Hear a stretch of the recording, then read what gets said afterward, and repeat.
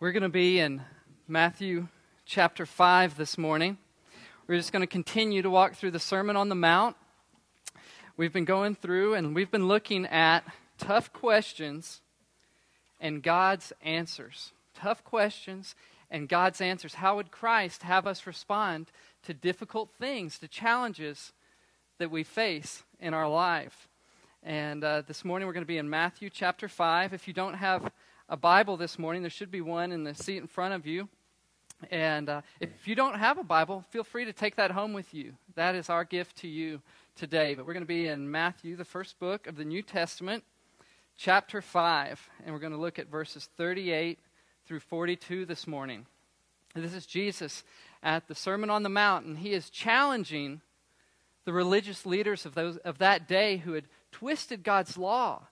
And they had drifted away from the spirit of the law, what God was really intending for his people to be and how he was intending for them to live.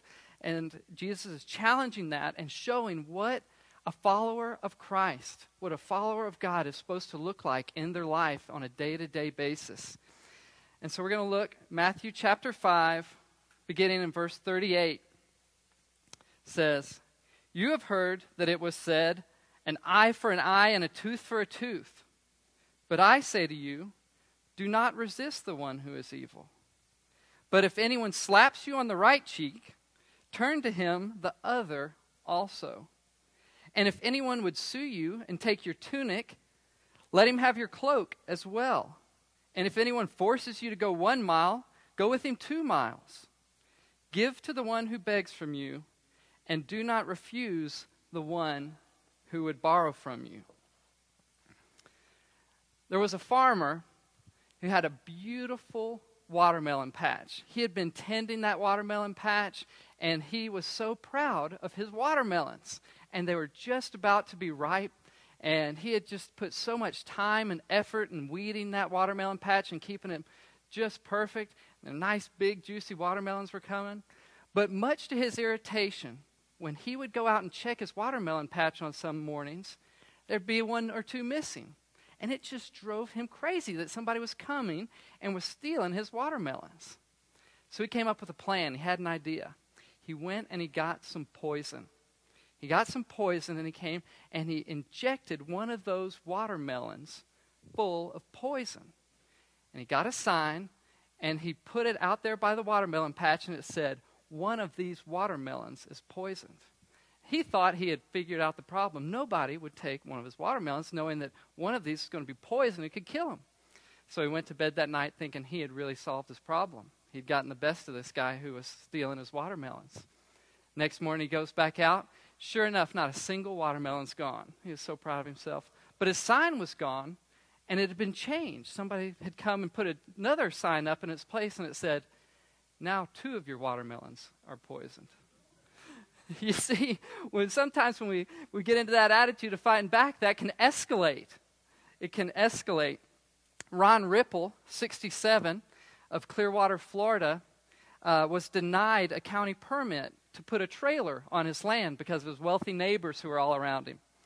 So what he did, instead of putting a trailer on his land, he opened a perfectly legal pig farm on his land, to spite his neighbors who didn't want him putting this trailer and bringing down the value of their neighborhood. So he put a pig farm there on his land. You see, we have this tendency to get people back, don't we, when we feel like we've been offended or like we've been wronged. There were 2 other folks who got in a fight over a pig, a guy named Floyd and somebody else named Randolph. They lived on the Kentucky-West Virginia border, and it was in the late 1800s. And Randolph's pig wandered off one day, and Floyd found a pig on his land, and he said, "Well, I'm going to take it." And these 2 got into a battle and a feud over that pig. And the fellow's name was Floyd Hatfield and Randolph McCoy.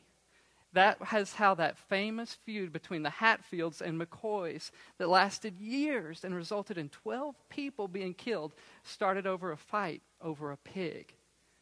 You see, that's our nature, isn't it? When somebody does us wrong, when somebody gets us, we want to get them back. And with a little bit of interest, show them, "Hey, you can't do that to me again." We want to get them back and show them. And there's this, in our nature, we have a desire and a heart to retaliate, don't we? When somebody takes advantage of us, or when we feel like we've been unjustly treated, unfairly treated, we want to get people back.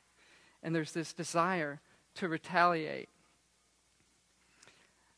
We've all been wronged. I know that each one of us could probably think of a situation in your life, probably even this week, when somebody has wronged you, or somebody has treated you unfairly, or somebody's cut you off in traffic. It could happen in the workplace or at school, maybe at home. But we are constantly running into that kind of situation in our lives. It could happen even in church. And what is our response to be? What is our response when people wrong us? Is it not like that pig farmer or that watermelon farmer? We tend to want to retaliate and get them back, to let them know they can't treat us like that. You can't do that to me. That's what our tendency is. But what really happens when we do that, when we get into this cycle of revenge and retaliation? What happens when we do that? Our minds become consumed, don't they? Our minds become consumed with this desire to get even, to get revenge and to retaliate. Our hearts can become so full of anger and hate when we get into that kind of cycle. And when we do that in our life, we just bring pain into our life. When we escalate, when we retaliate to wrong that's done to us, we're not set free when we revenge and when we do that. You know, when we toss and turn in our beds at night and we just go over and over again, man, I wish I had said that. Or we make a plan of, you know what, I'm going to say this to that person. I'm going to do this. You're losing when you do that. That's not winning when we live like that. That's losing. And so what is it that Christ would have us do?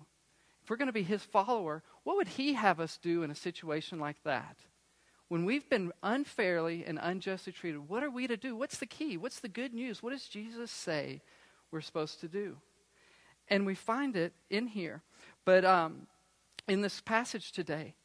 But knowing that our nature is to retaliate, God gave a law, and he gave it to restrain.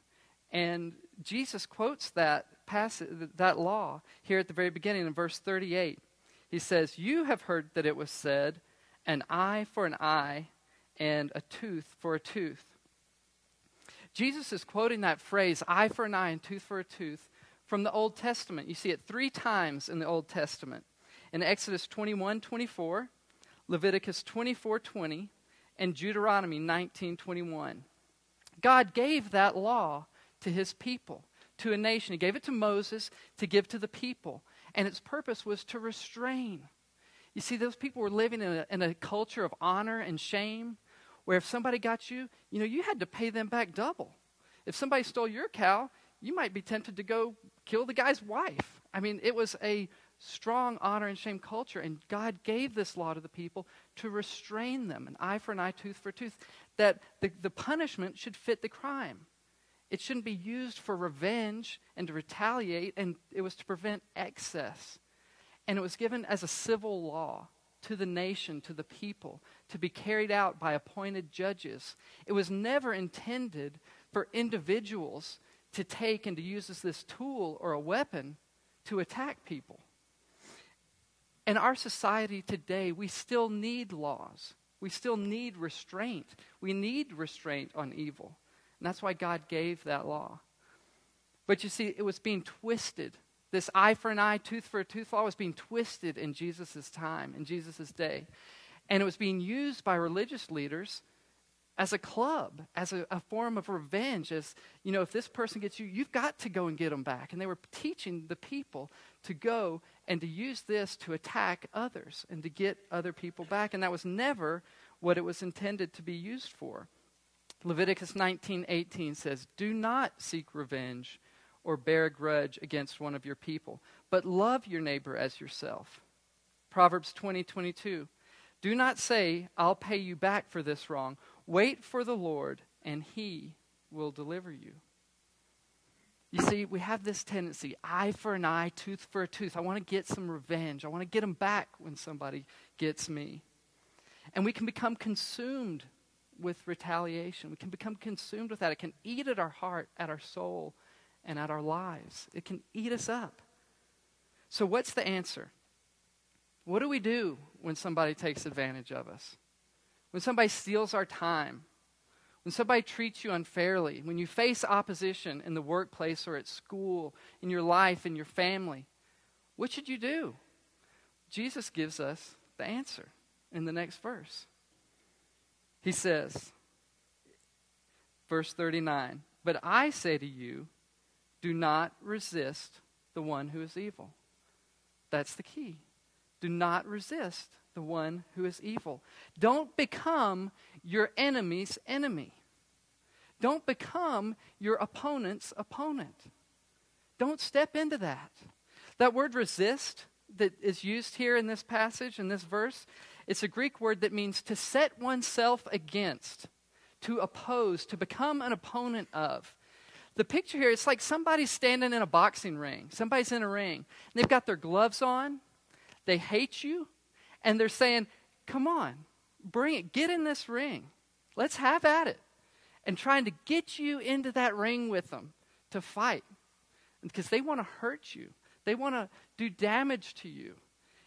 And what Jesus is saying, do not step into that fight. Don't put the gloves on. Don't become your enemy's enemy. Do not resist the evil one. Don't do it. Don't. And that's not a position of weakness.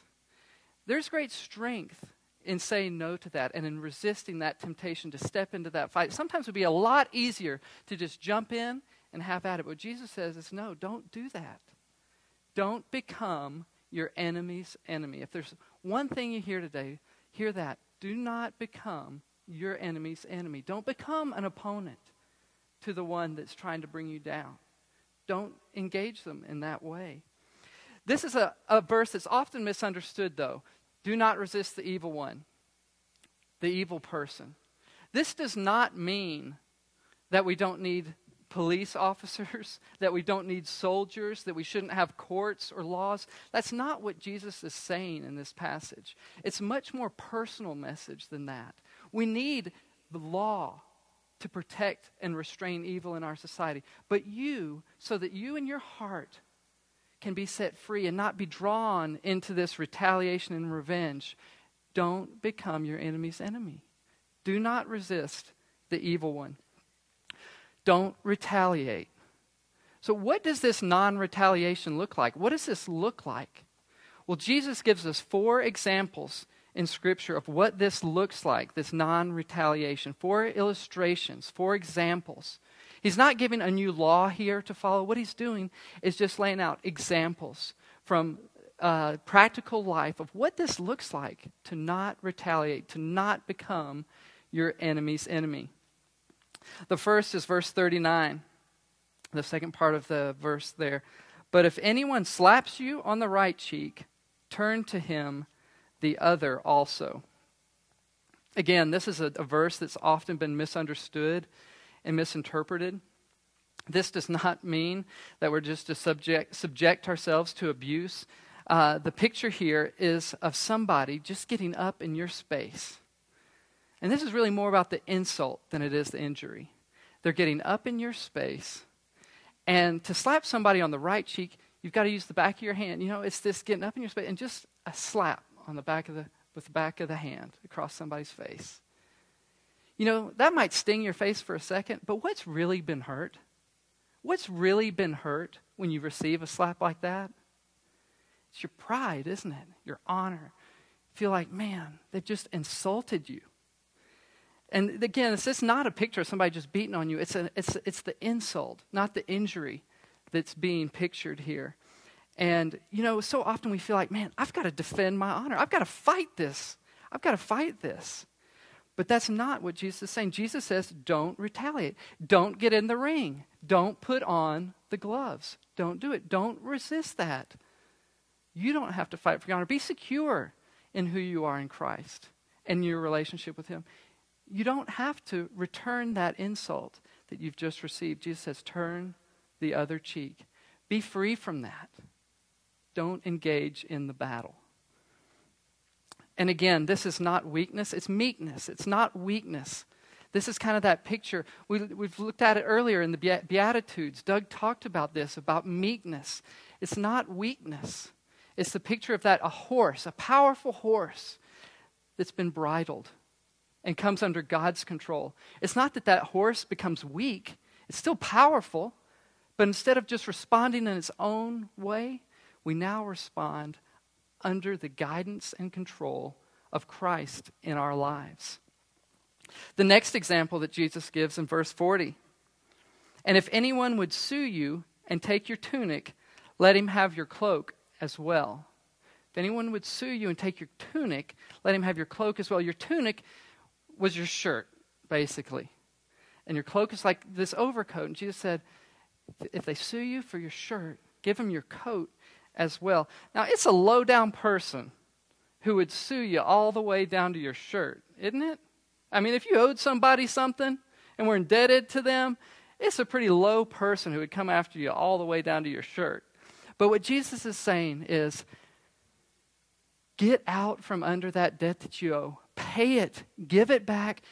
Offer them more. It's better to give them the shirt off your back and your coat than to become bitter and get drawn into this legal battle that will suck and drain your life and will consume you and eat you up. Don't respond in that way. Give them your shirt. Give them your coat. Get it over with. Bless them and get out of there. That's how we're to respond in a situation like that. It's better than getting bitter. It's better to lose your shirt than the bitterness of some long drawn out legal retaliation that you might pursue in that kind of situation. The next example that Jesus gives is in verse 41. And if anyone forces you to go 1 mile, go with him 2. I've been mountain biking with Jeffrey a couple of times up on Big Hill and doing some of the loops around here. And that's not what this is talking about. Jeffrey, I feel like he's always trying to get me to go 1 more mile and wearing me out on the mountain bike. That's not what this is talking about here. It's not a hike up Crow Peak or something. You see, in Jesus' day and time, the Jews were living in an occupied country. There was a foreign force, an invading army that was controlling the land. There were Roman soldiers everywhere, all over. And can you imagine how that would feel if we had a foreign army that had invaded and was controlling the country in which we lived in? You wouldn't like it. It would bring bitterness to your heart. But there was a law in that day and time that said a Roman soldier could come and conscript any citizen and make them carry their backpack, their shield, their stuff for 1 mile.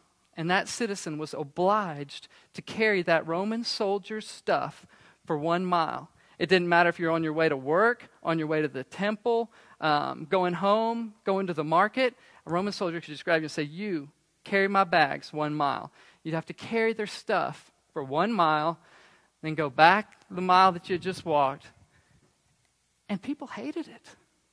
They were bitter about having to do that.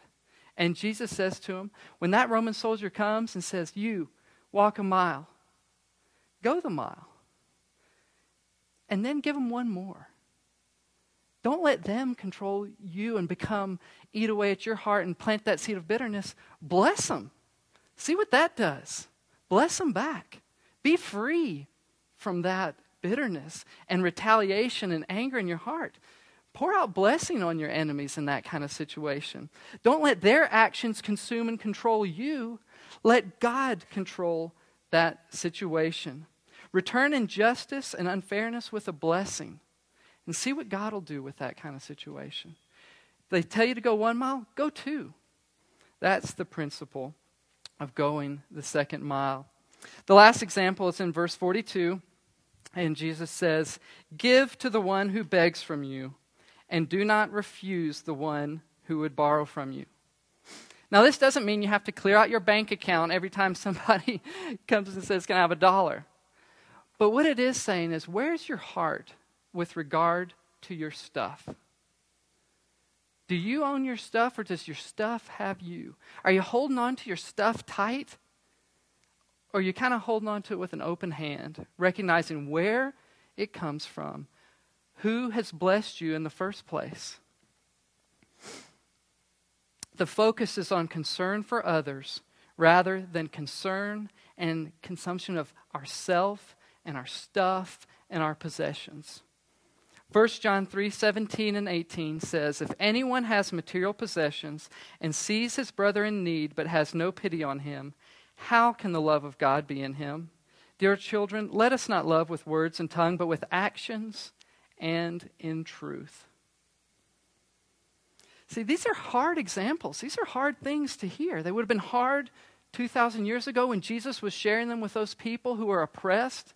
And they're kind of hard to hear today. They make us feel uncomfortable when we think about responding to wrongs in our life in this way. It makes us feel a little bit uncomfortable. I don't want to do that. I don't want to give in that way. I don't want to bless in that way when people wrong me. It's hard stuff, but it's truth. And we shouldn't dismiss what God says here, what Jesus is saying. You know what Jesus said about his truth? He said it's freeing. Jesus said that his truth is freeing when we live by it. When we live this way, we can be free from retaliation and revenge. We don't get consumed and eaten up by it. We can be free. Retaliation and revenge put us in bondage to the person that wrongs us. But responding as Jesus would have us respond can set us free in our heart and in our mind and in our life. And again, this does not mean that we are to become some kind of punching bag or doormat for others. It's not saying, oh, yeah, this hurts, but I'm a Christian and I'm a follower of Jesus. It's okay, bring it. That's not what this is saying here in this passage. It's more about your heart and how you respond when those times come in your life. And Jesus is not saying that we're not to care about justice in our world. Jesus cared about justice and about things being right. And he preached on it. And he taught on it. He was compassionate. He was kind. He was full of love. There was one time when Jesus was okay with injustice. And it was when it was directed at himself. When he went to the cross. Aren't we the opposite in so many ways? We hear about injustice on the TV or something going on in Sudan or in our community, and we sleep okay at night. But then when it's directed at us, man, we stiffen up. We tend to be the opposite of how Jesus has called us to live in that way. So what is Jesus saying in this passage? How are we to respond to these things that come into our life? To opposition, to enemies, to people who want to bring us down, whether they know us or not. Jesus says to respond with good. In Romans 12 it says, "Do not repay anyone evil for evil. Do not take revenge. Do not be overcome by evil, but overcome evil with good."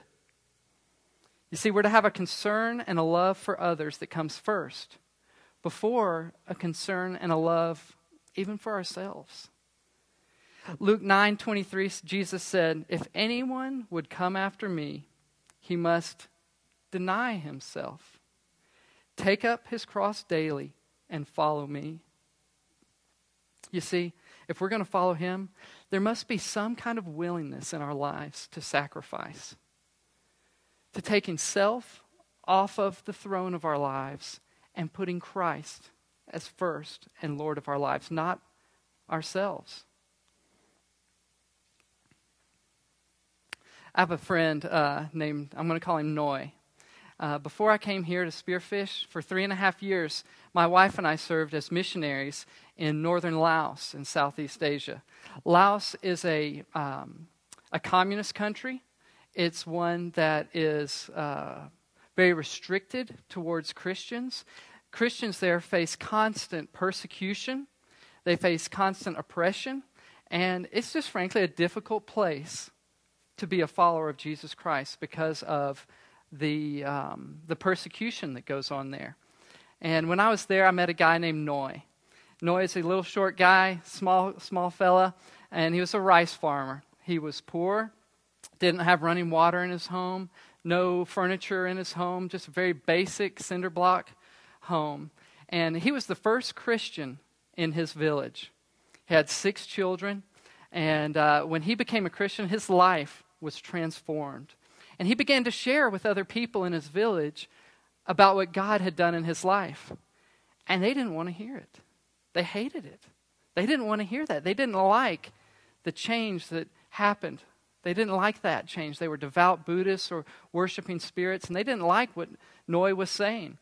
But Noi was faithful, and there in the rice farming community, everybody would help each other during the planting and during the harvest season. And he would go and he'd help the other farmers during the harvest and during the planting. And then when it came time for Noi's field to be planted or harvested, nobody would help him. He would have his kids and they'd come and help, but nobody would help him. And he never let bitterness take root in his heart. He continued to love on the people in his community. And after a short time, the local authorities there in his village in northern Laos heard that Noi had become a Christian, and they began to go around the village and to surrounding villages and to basically slander Noi, telling him, look, he's poor, he's just doing this to try and get your money, he's a bad man. But you know what happened? He never responded to that he didn't put his gloves on, he didn't step into the ring and try and fight it. He just continued to be faithful to God and to love his community. And in the following weeks, after that little campaign by the local authorities to slander him began, in the following weeks, he'd get a knock on his door at night. And somebody would come in and say, Noi, we heard that you're a Christian.